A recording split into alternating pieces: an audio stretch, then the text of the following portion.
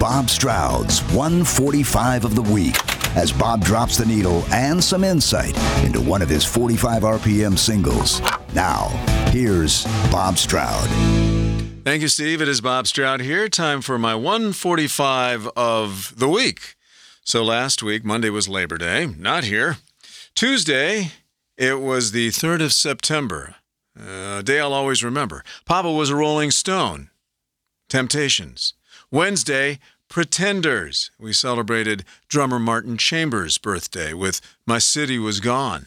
Thursday, the birthday of Al Stewart. That's On the Border. Friday, Creedence Clearwater Revival. And Green River.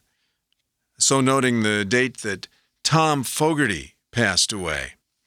Another tough week to decide which one is going to be my pick, but I'm going to have to go with Papa Was a Rolling Stone because this time around, this is such a brilliantly conceived production. There's a lot of heads, hands, and feet in on this one. It was co-written by Norman Whitfield, who had a hot hand as a songwriter and a producer at Motown back in the late 60s and early 70s. And the other songwriter on the track was Barrett Strong, who was the lead vocalist on Motown's first hit single back in 1960, Money. That's what I want. Norman Whitfield was very aggressive in his approach to lyrics and production. He first produced Papa Was a Rolling Stone in 1972 for another Motown group known as the Undisputed Truth. At 3 minutes and 23 seconds, there was an awful lot going on lyrically and in the arrangement, but it didn't quite have what it took to make it an across-the-board hit. Whitfield was not to be deterred, and he began work almost immediately on the song Once Again, this time with the Temptations in mind.